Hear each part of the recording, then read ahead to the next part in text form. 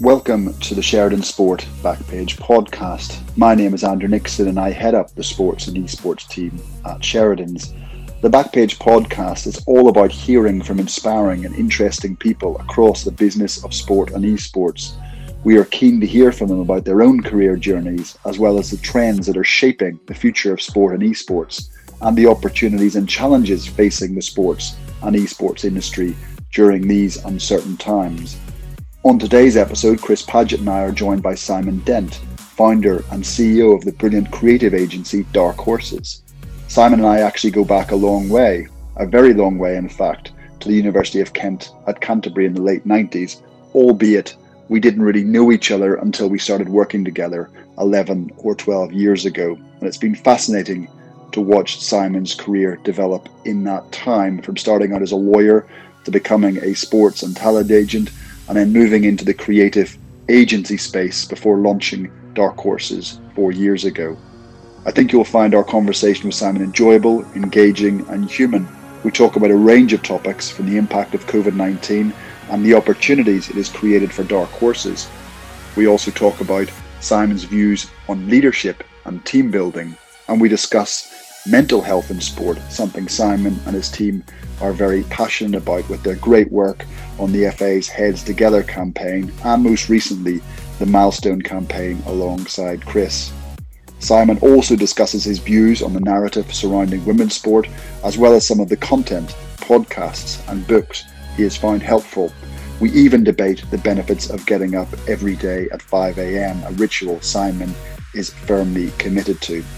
We really hope you enjoy the episode, and if you have any feedback or ideas for future podcasts, please do get in touch with me or one of the Sheridan Sport team, that being Johnny, Dan, Chris, Alex, Sarah, Ryan or Elle. Here's our chat with Simon Dent. I hope you enjoyed. Obviously, we're recording this during the COVID-19 pandemic, which has obviously had an enormous impact on the sports industry, and I think it's fair to say we'll come back to that a bit later on, but I wanted to just talk a bit about Dark Horses first of all. Yeah. Over the last 3 years, and certainly over the last 18 months, you guys have, in my view, made a major impact on the sector, and I wanted to give the listeners some insight into how you've gone about that, but also get some insight as to how things were looking for Dark Horses pre-COVID-19, how your start to 2020 was looking. Obviously, we can segue into the issues with COVID later on, but I'd be interested to get that kind of general overview just to kick things off. Well, first, thanks for having me on. It's good to see you guys. Good to see you both looking so well. With regards to Dark Horses in the last 18 months, I think, and I suppose where we've come from. I mean, the truth is the journey started actually just almost 4 years ago exactly. And when I made the decision to attempt to launch a creative agency, I guess the one thing I stumbled across immediately was that I knew my limitations and I knew what I didn't know. And I think that it was probably the first time in my life that, if I'm honest with myself, I didn't think I knew best and I didn't think I knew everything. And I made the decision to approach a creative agency to help sort of bring the vision to life. And that vision was the sort of a creative agency for the world of sport. Now, obviously, I knew sport business, but I didn't know much about creative agencies, barely knew nothing. So, yeah, I very quickly found myself at the door of Lucky Generals, who at the time in 2016, and even to this day now, are one of the best creative agencies in the world. And I sat down with them and took the founders of Lucky Generals through my vision of where I think this niche in the market existed. And that was this sort of agency with high level strategic thinking and quality creative for the world of sport. And, you know, it was never about being down necessarily on the other agencies out there, because there are lots of very good sports marketing agencies. But I think what we've really seen in the last 18 months is probably the 2 years of setting up really starting to come to the surface. I think that, again, if I'm honest, the guidance that I had from the founders of Lucky Generals, I think was, we wouldn't be here without them. I think that my naivety of the creative agency world has become a competitive advantage. I think that I'm very aware of what I can do and what I can't do. And again, I think that comes with experience and age. And I think, you know, to be perfectly honest, I'm not micromanaging people because, quite frankly, I don't really know what they're doing half the time. I'm like a conductor. I'm like a conductor that sits in the middle and makes sure. I know how you feel. But make sure everyone has an instrument that works, and I just try and get a good tune out of everyone. And I think that's where, you know, if you were a 30-year legend of the advertising or creative agency world and went to set up an agency, you would have a real challenge on your hands, I think, because you'd always be challenged by, I guess, having been in similar situations before, wanting to have your say on how things are done. Whereas, you know, for us, recruitment has been incredibly key, and I've had to empower every single person in the agency to do their jobs. And I think inadvertently, by not micromanaging, we've got a really empowered workforce that is, you know, I'd say for probably everyone is, their output is probably above most other agencies because they've been given so much responsibility. Yeah, I mean, we've had the good fortune of, you know, liaising with, speaking to, working with a lot of the guys and girls in your team, and there's no doubt that they are world-class creatives, but they're also, you know, as we see it, world-class human beings. And I suppose was that a key point for you when you were kind of building that team around you? Obviously, yes, you wanted those world-class creatives, but you wanted world-class people, world-class human beings at the same time. Yeah, I think so. And I think it was, I think patience was really important. I think that, you know, bear in mind the agency was set up 4 years ago. So, you know, I was kind of late 30s and suddenly my hierarchy of needs and my priorities in life had started to change a bit. I'd just got married. Yeah. My first child was on his way. And I think I just had different priorities in what I was trying to build with the agency. I think that it was never about profit. It was never about fame or fortune. And it's funny, I often joke, and actually I do remember it at the time after Ralph was born and paternity leave ended. I remember going into work and thinking, you know, if this is somewhere I'm going to spend every day and be away from Ralph and Lucy, this has to be, you know, an incredible place. Like, I've been in lots of jobs in my life where, you know, you're looking at your watch, you're looking at your clock, you resent them, and actually it became a real thing that I wanted to create somewhere where everyone was happy, because, you know, there isn't much worse than not enjoying your job. And I know that's easy to say, and we are in privileged positions, but that became a real driver for me. And I think that the first thing that you have to get right is the people. And I think, you know, I was very fortunate that employee number one was a really, well, one of my best friends now, called Dan Cunningham. And Dan came in and just set the standard. And I think every single recruitment decision we've made since then it's been made as a group. You know, it's by no means just me, you know, meeting people. A lot of people come through recommendations, but I'm a big believer in not just judging someone on what their CV says and what their work experience says, or their, you know, universities or degrees or schools, because quite frankly, I wouldn't like to be judged that way. You know, I've set up this creative agency. You could never have judged me on my creative capabilities, but I'm definitely willing to give people the opportunity and the chance. And I think we've got a really nice blend of people who've come from so many different backgrounds that, you know, to date we've been quite fortunate that it's created a good culture. Yeah, it's I mean, obviously prior to Dark Horses, you were at BBH. You must have taken a lot from that experience, both in relation to I guess the positive aspects of it, but also in relation to the things that you wanted to do differently. I think you've identified some of those aspects when you talked about the people and the team that you wanted to build, and the leadership group that you wanted to create. But were there other aspects that you learned from BBH that you wanted to kind of perhaps change or tweak when you set up Dark Horses? Yeah, and that's right. I mean, just, yeah, you're quite right. In it was March 2014, I was given the opportunity to go into BBH and help set up BBH Sport, and that at the time was Ben Fennell, the CEO, Lawrence Dallaglio, and they got me in, and I helped them with that, and that was a fabulous project. And it was an amazing place, and it was my first experience of the creative agency world. It was, I still to this day, it was an incredible experience, and it really changed my life, to be honest with you.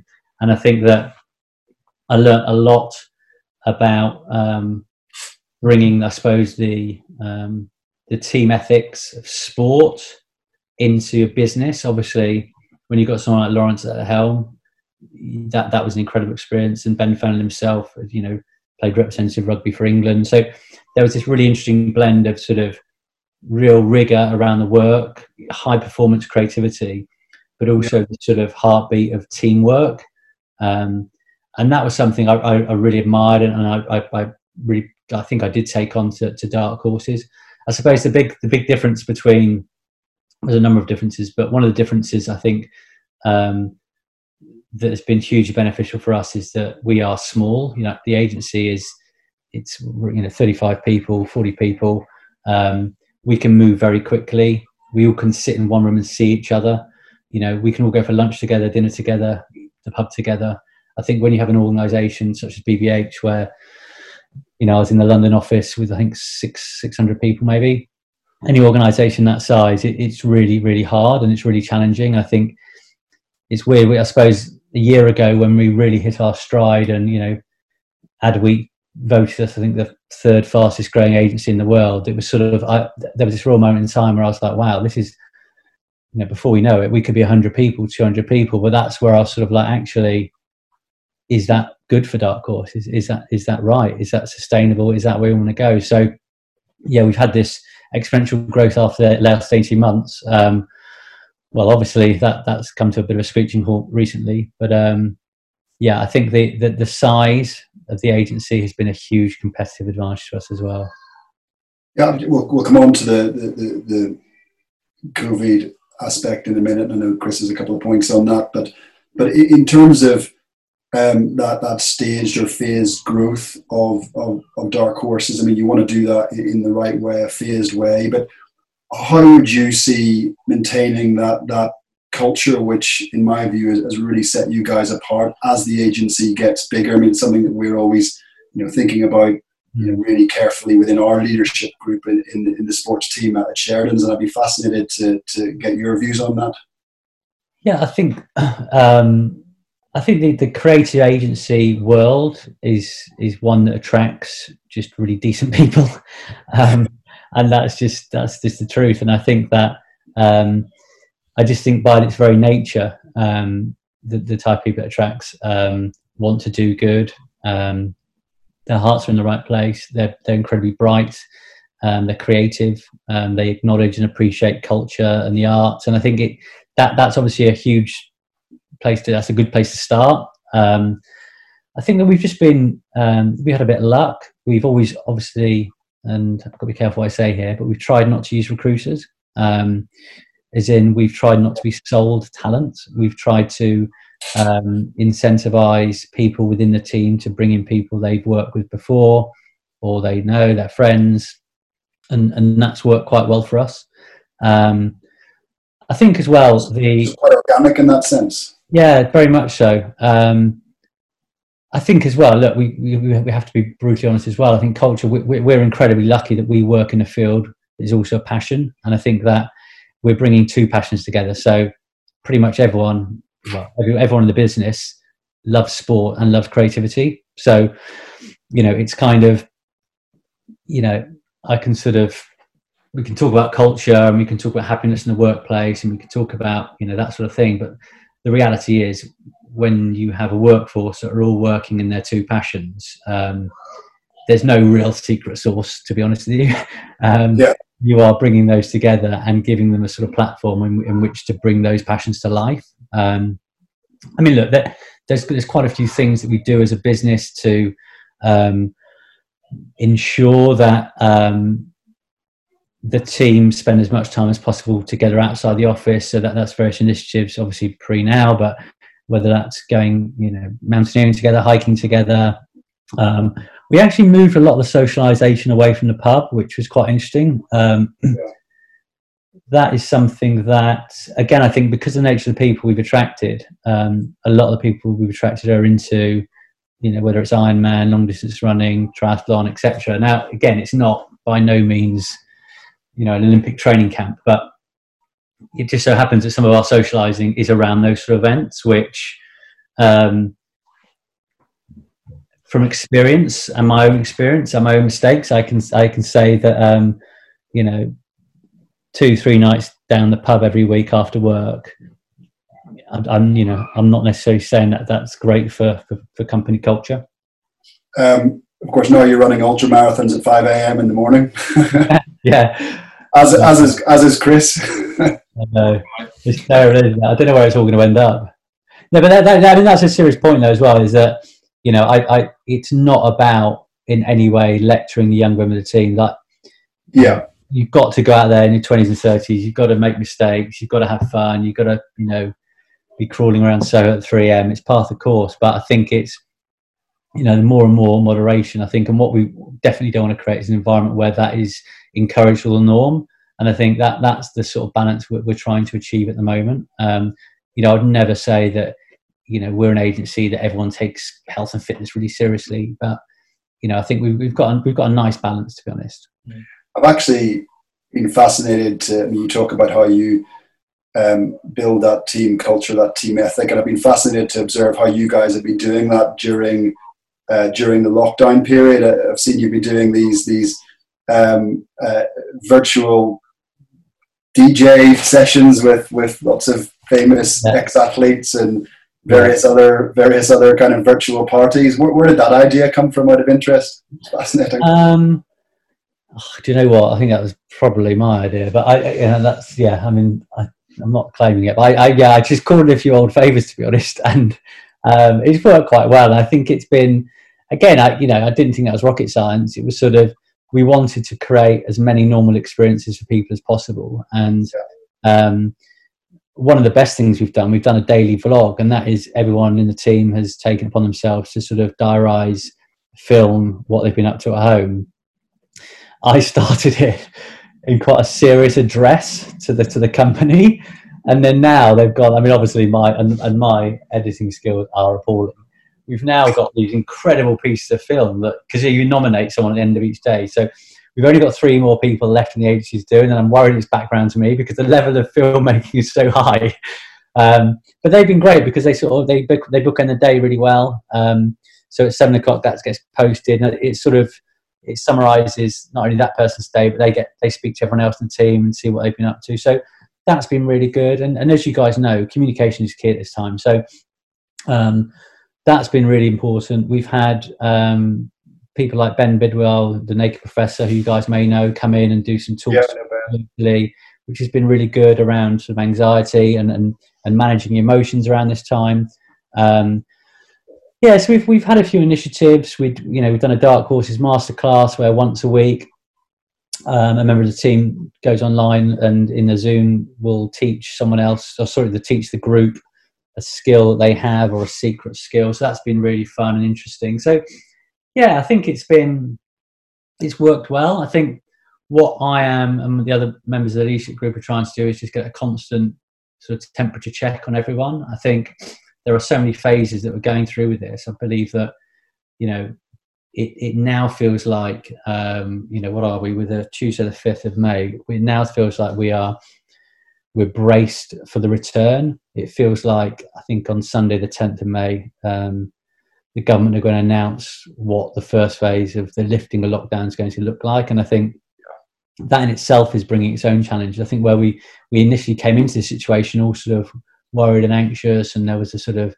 the financial implications and the furloughing. We've adjusted to the normality, but I think as probably more angst inducing will be the return. And that's something that, again, we're trying to manage as a group. And, we're very clear, and we will be very clear that, people aren't expected to be back at the office. This is, even when the government says we can go back, it's not sort of see you at 9 a.m. on, whatever.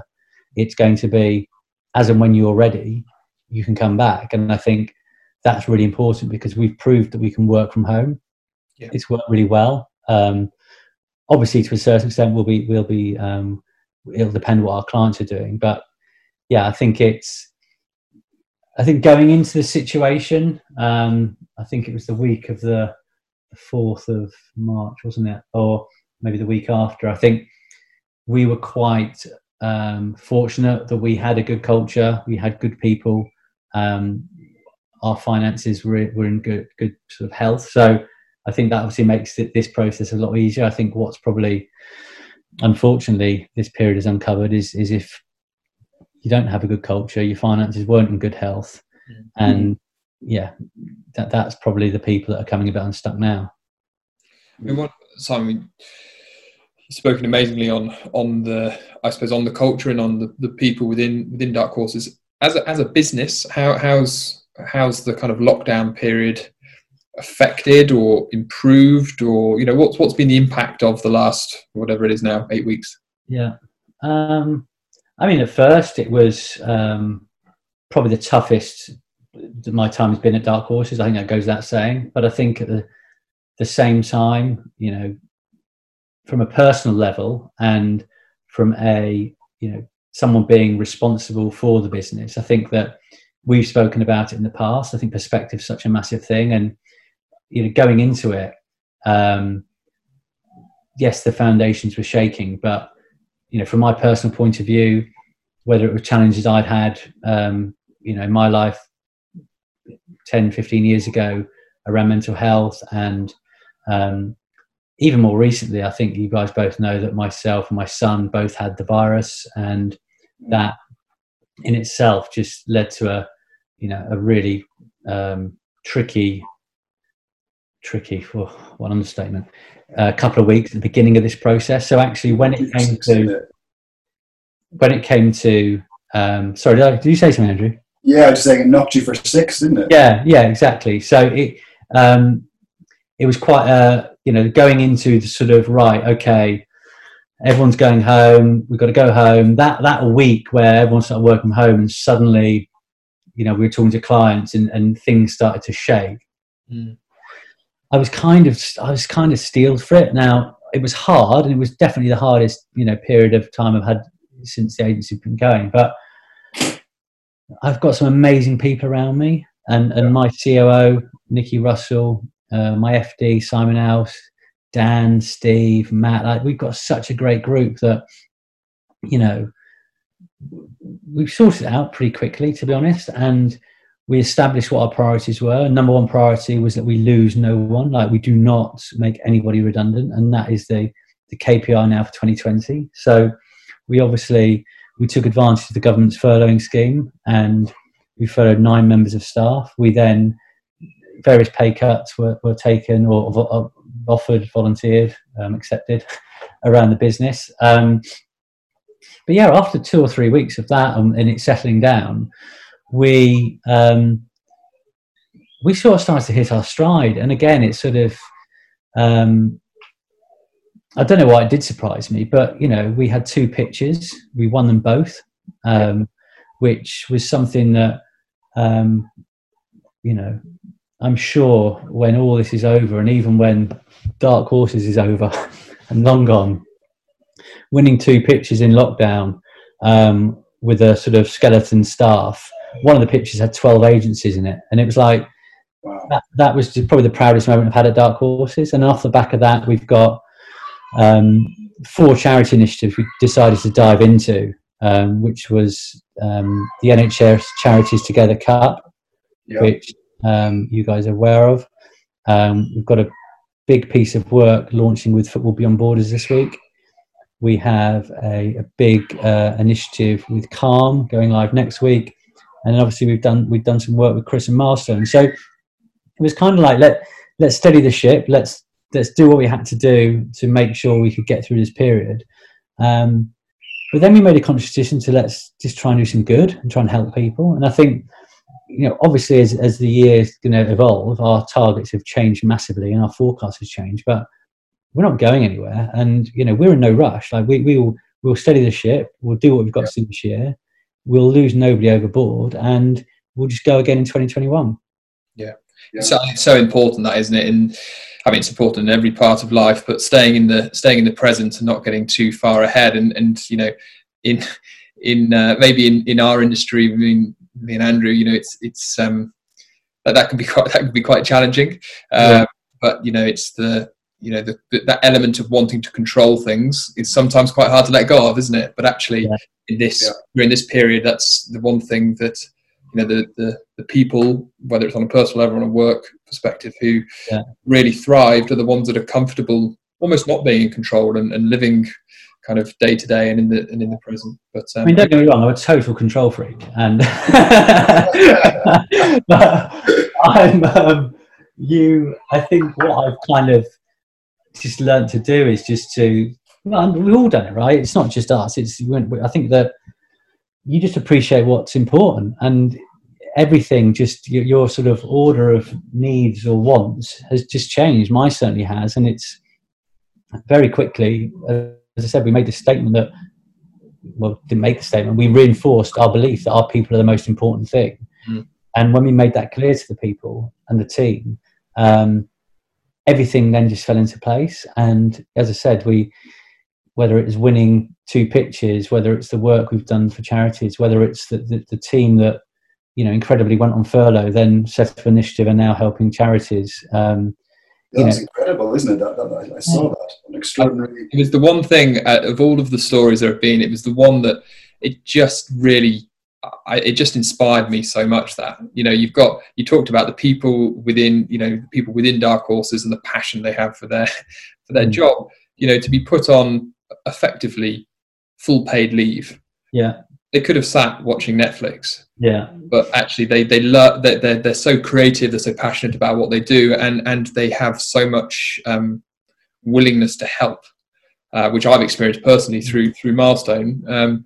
I just thought it was incredible. I agree. And it's had absolutely nothing to do with us, and that's again sort of we mentioned earlier about the sort of what it's going to look like, Project Restart for Dark Horses. It's sort of, I'm really relaxed about it because I trust the team. Like, it's not a job for them what they do. It's their passion, and so whether they're doing it at home, whether they're doing it in the park, in the pub, I don't need to check up on them. So, when the gates are lifted and everyone charges back to work, if people want to stay at home and carry on working from home, they can. It's kind of, we have that trust with them. And again, I think going back to where we're quite lucky is the size of our organisation. I don't think, well, it might be possible, but I think that obviously gets harder and harder the larger organisation gets, and you will undoubtedly have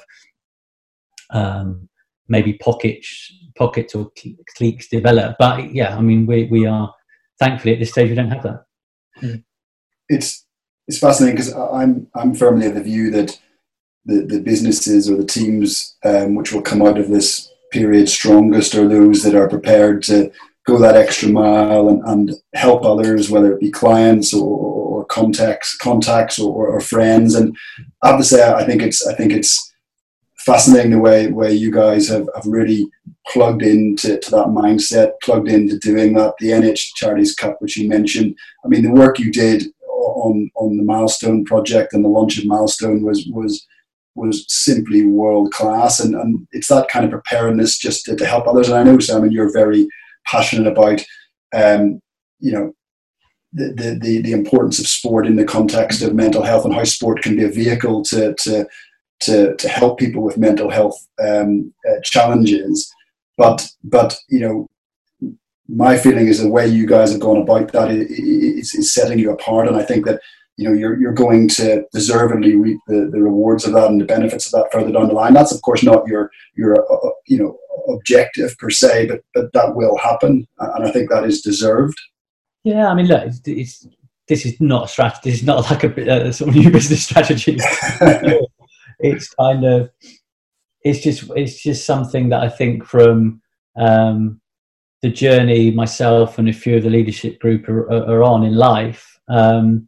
Again, going back to that point about, what do we really want to do?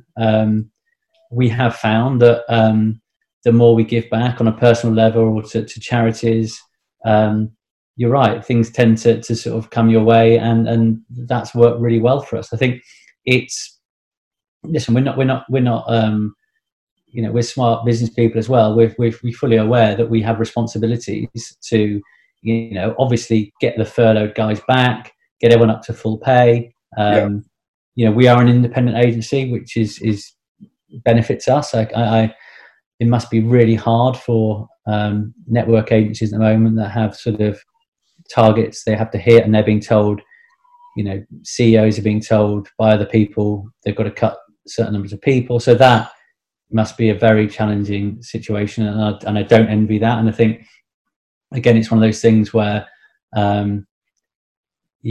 being independent has really made this whole experience very different for us, I think, to a lot of our competitors. Yeah, for sure.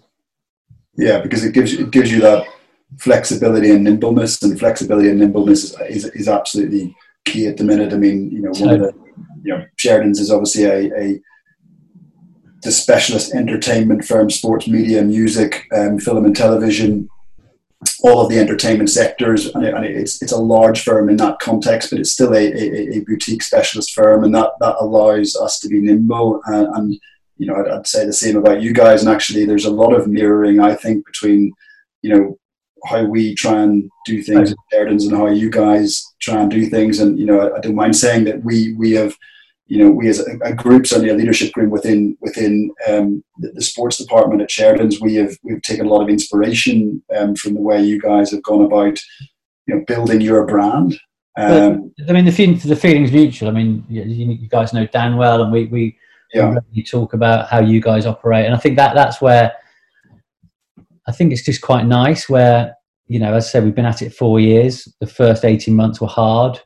We had a sort of 2018 was sort of a real takeoff year. Then last year we grew up a bit, and we had this sort of year of we need to invest in a leadership group, because as I said, I'm very good at lighting fires and starting things, but suddenly I was sort of sat there with 30 people around me, and I was a bit out of my depth. So I've got some experience. No, it's the truth. I've gotten some experienced agency leaders, and suddenly now we even with what's happening now, we are ready, to kick on, and we're quite excited. And I think that's, I feel that we are very similar to you guys in that respect, the journeys we're on. But also it's just nice to do business with nice people. And I think there's a really nice ecosystem of sort of contacts that we have that in this, we've got these shared contacts that we're all moving in this same sort of ecosystem together, and I think that's really powerful. Yeah. One of the things that Andrew and I wanted to talk to you about was the work that you've done in mental health and mental health within sport. Leaving Milestone to one side, what are you able to give us sort of an insight on the work that you did with Heads Together? Yes, I mean, that was something that we picked for that project with another agency actually called Fuse, and it was very much around obviously using the biggest sport in the country to sort of get the conversation started. And it was just a brilliant project to work on. I think we did quite a bit of research, and even to some of us, the research that we sort of uncovered was a bit of an eye-opener as to, we literally had a couple of our team were going around on the Saturday afternoon to various football pubs, chatting to fans and trying to get their sort of thoughts on mental health. Oh God! I mean, some of the feedback, but you can imagine what some of the stuff was said. But yeah, it was a bit of an eye opener, and I think that was when actually you sort of start to realise how much work does have to be done, and how hard it is to get to this hard to reach audience. Funny enough, actually, the work that we're doing with Football Beyond Borders, which by the time this podcast comes out will hopefully be live again, is getting is the same insight. It's really around getting a hard to reach audience, and this is teenage men, to talk about mental health problems. And I think that, going on to obviously your fabulous initiative, it was an absolute no-brainer that when we met and spoke about your project, that Milestone was just absolutely something we wanted to work on, because now really is the time. And I think, again, it's something that if sport is really honest with itself, it really does need to pick up and run with the whole issue around mental health, because it's it not only has at a professional level issues within the sport that aren't addressed and are brushed under the carpet, but actually as a vehicle that, you know, young men look up to, it really can do a lot of good. Yeah. And I mean, from my side, you know, I'm so grateful for the amazing work that you guys did on Milestone in terms of just everything. I mean, I had this loose concept, and, you know, your team were just incredible. You and your team were just incredible in really bringing that to life, giving it an identity. And it was an absolute privilege from my side to see that creative process. You know, I'm a lawyer, don't get to necessarily see that in action, but it was just, you know, it was fantastic. I mean, it's really interesting what you're saying around the role and responsibility that sport has within the kind of mental health sector. And I mean, just before this, I was on a call with a shared friend of ours, Luke Sutton, talking about exactly that, and how, you know, what role sport can play, and his view, and it's one that I very much share, is you have to start at the top. Actually, you know, what's the best way of getting to those people in a pub on a Saturday at 2:30 before they go to the football? It's actually to start at the very top, and then it will filter down. And Luke was talking about it in the cricket context, and how you know, actually education at the highest level at the England team will filter down all the way through into the academy teams and below into league cricket. And I think the same has to be true in football, doesn't it? You know, if you can inspire you know, the next generation or the current generation of elite athletes to be open, and it's a paradox because, you know, they're elite athletes, and to what extent are they comfortable with showing vulnerability in public? But the ability to do that, and anything that we can do around that will surely have huge knock-on effects. I think it's going back, you know, we were chatting about leadership earlier as well. I think even in the office, like, just vulnerability among the leadership group is just so important. I think, you know, it's okay to fail. It's okay to get things wrong. And I think it's exactly the same message across law firms, creative agencies, professional football teams. Like, it's okay. I think what I'm really interested to see is what happens, you know, this period of time we're in at the moment. It is interesting, isn't it? I don't know, you know, what the repercussions are going to be on sort of mental health. I think obviously it's probably brought it to the surface for a lot more people. The conversation, strangely enough, obviously hasn't been had much in the flesh, but I think we are seeing, I mean, I'm certainly hearing anecdotally, like, and from personal experience, I've never spoken to so many old friends. I've been so caught up in my life, you know, usually just running around London on the tube or in meetings, that actually, you know, I had a Zoom call last night with 10 mates from uni, and we have, you know, that we'd never meet up, and just think of that. So I do wonder if actually the conversation is being had a bit more now, and I wonder if this has inadvertently sped up the conversation. But it is really interesting. I think you do need, going back to your point around sportsmen, I think obviously they are role models, and I think that, as I said, this piece of work we've got going out with Football Beyond Borders, we've got a really good Fulham player involved who's one of their ambassadors, and it's a really nice piece of work that basically brings to life that, you know, when teenage boys are playing FIFA, it's a really interesting place to start talking to them, because, you know, it's obviously a technique of distraction and getting into people and chatting. This obviously, when you're exercising, you can have a really nice conversation. What we discovered is that actually when playing FIFA, these boys are really opening up to each other online and chatting. So it's a really nice piece of work. And again, that's something where, you know, who would have thought it, that gaming could be the key to unlocking sort of young men having conversations about their mental health with each other. Yeah, and esports is, I mean, it's not necessarily esports per se, but more gaming. But, you know, that whole world has an amazing opportunity to really make a difference. I mean, and actually to shift what are otherwise potentially slightly negative connotations around, you know, often unfairly, but around that online world and what happens in chat rooms and over gaming. So yeah, more. And I've learned that myself in the last few weeks. That's been a real eye-opener for me as well. Well, certainly our experience of the esports industry, you know, dating back well over half a decade now, is it is a remarkably healthy and strong community, and you know, in the main, very much contrary to, you know, the oft held, you know, public view of what gaming is or what esports is. But Yeah. Simon, I just want to pick up on one point you made in relation to lockdown and reconnecting with your friends. I suppose also you run a business, you have a busy life. I suppose there's also that extraordinary opportunity to reconnect with your family, Lucy, and your little boy. Yeah. He's not a celebrity in his own right, I think, isn't he? Yeah. Big standard. Yeah, he's his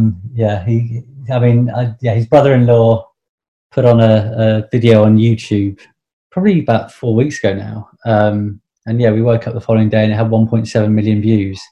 And yeah, we've had everyone from the Ellen DeGeneres show contacting us, Good Morning Britain, Brené Brown, Jennifer Aniston retweeting, and Jay Shetty, and it just keeps going on. It's been great, and to be honest, it's brought so much happiness. And it's just a little video of Ralph dancing along the street saying hello. He's such a friendly guy anyway, but it's a gorgeous video. Really. He says hello to everyone anyway. He's walking along, so now he's there's not many people about, so he's just saying hello and good morning to invisible people. So we're kind of used to it. So we were quite shocked really when the whole world sort of started taking note.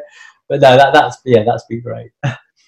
It's because it's interesting. I mean, it's certainly if I'm being brutally honest with myself, I've got a 3-year-old daughter and a 4-year-old son, and I didn't actually, in truth, prior to this sort of 4, 5, 6 week lockdown period, know them that well, because obviously you have those kind of hectic weeks, don't you, and everything's a million miles an hour. But then of course, and Chris, you're finding this with the Orla coming up to 5 months, that or you'll certainly find this over the next 12 to 18 months, is that the weekend then becomes consumed with running around at a million miles an hour, but just doing other things. It may be not work related, but you're still moving around at a million miles an hour, and you're not in any way connecting on any kind of deeper personal level. And all of a sudden I've actually got to know my kids over the last 6 weeks, and some bits of it I love, some bits of it maybe less so, but some bits I'm not very good at, to be honest.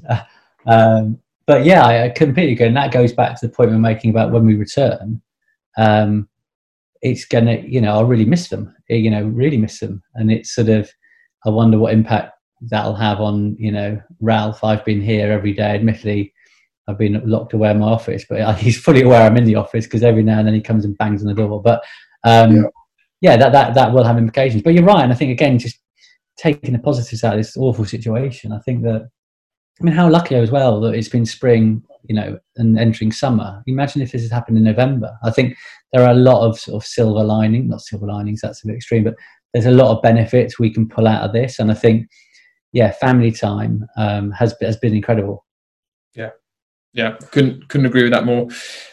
Simon, what we tend to do at so we're coming towards the end of the podcast is ask a couple of kind of standard questions that we're asking everyone, and the first one is, for you and the Dark Horses team, if you can speak on behalf of them, what's the most enjoyable aspect of working within the sector that you do?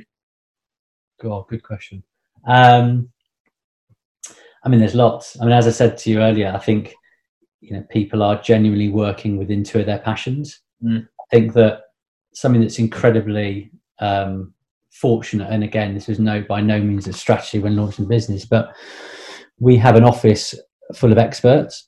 So all of them are sports experts, or they like to think so. And that is just really interesting, because what you find is we see, CEOs or CMOs of sports organizations, governing bodies, or even brands, clubs, and they'll come in and we'll have meetings, and you can comfortably leave a 21-year-old junior in an office in a meeting room with a CEO, because you'll know they'll have that common thing, and that's sport, and that's what they work on. And it again goes back to that point of sort of speeding up career development, because it's not a case, goodness, when I was a 21-year-old, 22-year-old, 23-year-old lawyer, you'd never be left in the room with a CEO client, because you basically wouldn't know their business and you wouldn't have anything to say to them that made any sense. Whereas actually, more often than not, the CEO and CMO wants to speak to the young people who love the sport, because they're the audience. So I think that's a massive, massive factor. And I think, again, going back to sort of wellness and well-being in the office, if you have a group of people that aren't intimidated or scared to pick up the phone to a CEO or CMO or sit in a meeting room with them, I think that removes a massive part of anxiety of being a junior in any industry, because I remember as a solicitor walking through corridors and trying not to make eye contact in case I had to speak to someone that I knew nothing about, and that sort of thing. So I think that's a massive part of it. Mm. Yeah, great answer. So future gazing, looking ahead. I mean, maybe this has been shaped, or your answer to this will change because of the last kind of 8 weeks or so. But where, I mean, what do you think your sector looks like in 5 years' time? God, yeah, good question. I mean, we are incredibly lucky to be working in niche. I think we know what we do well. We'll always work in sport. We're not going to branch out into entertainment or to music or to mainstream marketing advertising. So, we want to operate in our niche and get better and better. I think the one thing that we are really keen for our clients to do, and it's obviously something that is only right for certain clients, but is to really get them to start pushing the agenda on some really important issues. And I think we're incredibly privileged to have the ears of CMOs and CEOs, and there's a number of things that, whether that's, people often talk about women's sport, but what does that mean? Changing the narrative just from away from empowerment, I think, is incredibly important, because it's been stuck on this sort of empowerment message for a couple of years now. That needs to move on. I think a big thing we talk about is sustainability. Like, what's happening at the moment is massively shining a light, and we're talking to a couple of brands at the moment. Obviously, we work with Nissan Formula E team. That, I think Coldplay before Christmas announced that they're no longer going to tour because of the carbon footprint that has. Like, are organisations like UEFA going to take a lead on that? And I'm not saying I'm advocating it, but the conversation needs to start. How sustainable, how long term is it for 80,000 football fans to travel around Europe every Wednesday night for Champions League games? There's a number of issues where we don't want to just make advertising. We don't want to make posters or social posts. We want to start driving some really important cultural changes. And I think we're incredibly privileged and we're fortunate to be able to help do that. Yeah. You kind of answered my next question, which was where the dark horses fit into that. I mean, and that's the thing. I think, as an agency, that's something we're incredibly passionate about. I think, as we touched on earlier, the pro bono, the charity work. But ultimately, I think we are, the sort of clues in our name, really. We'll always want to be the underdogs. We'll never want to be sort of the favourite. I think we quite like that positioning in the marketplace, and that informs everything we do, from how we act, how we behave, for the type of work we make. We want to make work that takes people by surprise. And this is all stuff that is very much in sort of our nature and our manifesto as a business. Yeah. No, amazing. And the final question, totally non-work or sector related, but what is I suppose, whether it's during isolation or before that, what's the one book or podcast or piece of content that you've read or consumed that you would really recommend to everyone that's listening? Oh my God, that's such a big question. That could take Simon about 3 hours, by the way. Oh my God. Okay. I'm such a podcast fiend. But on books, wow. The one book or podcast? Yeah. Well, you could do a couple, Simon, because it's you. Okay. I think the book that I've read the most, which I found most useful in the last 3 or 4 years, is a book called Ego is the Enemy by Ryan Holiday. I think it's a fascinating book, which obviously talks about leadership, but ego, and it's something that is literally something I try and refer to every day, because every single day there's extracts on that book that help guide me. That's a book. Podcast, really difficult as well. You both know that I've developed a rather bizarre habit of waking up at 5 every morning, which Andrew is now doing. I'm doing it. I'm on day 5, Simon. How's it going? Absolutely exhausted. Oh no! I hope it gets better. Give it a few months, you'll be fine. But to be honest, the reason I started doing that was a podcast I listened to, and a series of books written by a chap called Robin Sharma. Yeah. And he's actually got a book out now called The 5 a.m. Club, and that was something that again just really opened my mind to. Do you know what? The one word actually that probably is important in all of it is compounding, and I think it's very much around just that.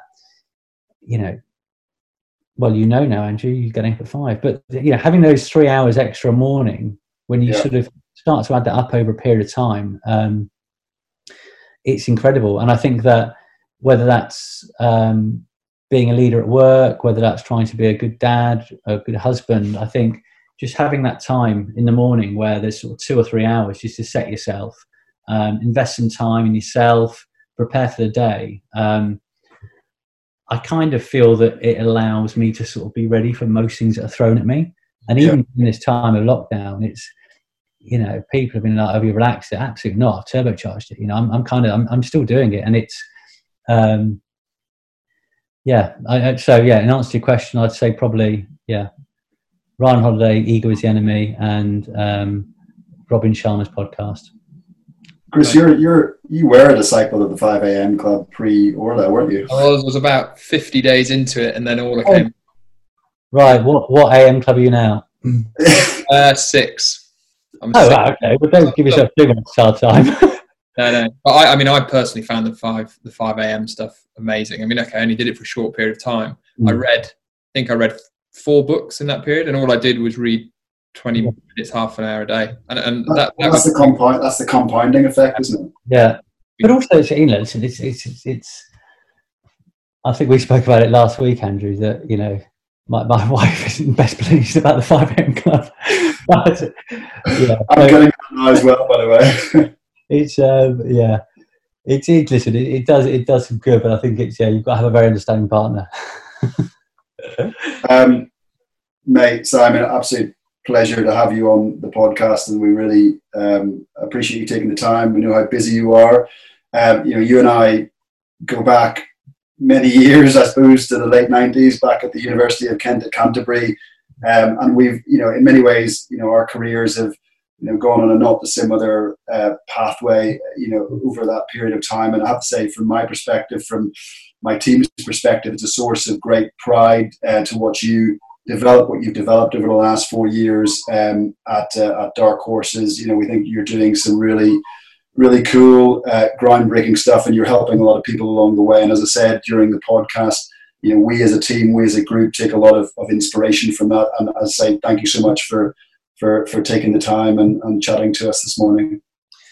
Thank you very much. I mean, there's very kind words, but I think, as I said earlier, I mean, it's been great, working with you guys on a number of projects. And I think I think that the Dark Horses is very much the team. As I said, I'm just the conductor. They're the ones that play the instruments. So I'll pass on those sort of thanks to them. Yeah, please do. Please do. Thank you, guys. Thanks for listening to the Sheridan Sport Backpage podcast. You can follow us on Twitter at Sheridan Sport, and also subscribe to our Backpage blogs and previous podcast episodes. You can also share ideas and connect with us individually on Twitter and LinkedIn. Feel free to get in touch with one of the team: Andrew, Dan, Chris, Johnny, Alex, Sarah, Ryan, and Elle. Finally, the Backpage podcast is powered by Milestone, a mental health charity aimed at tackling setbacks through sport, and in turn helping to normalise the conversation around mental health. To learn more about Milestone and its aims and how you can get involved, visit teammilestone.co.uk or check them out on Instagram at milestone.uk or Twitter at milestone_UK. Thanks for listening.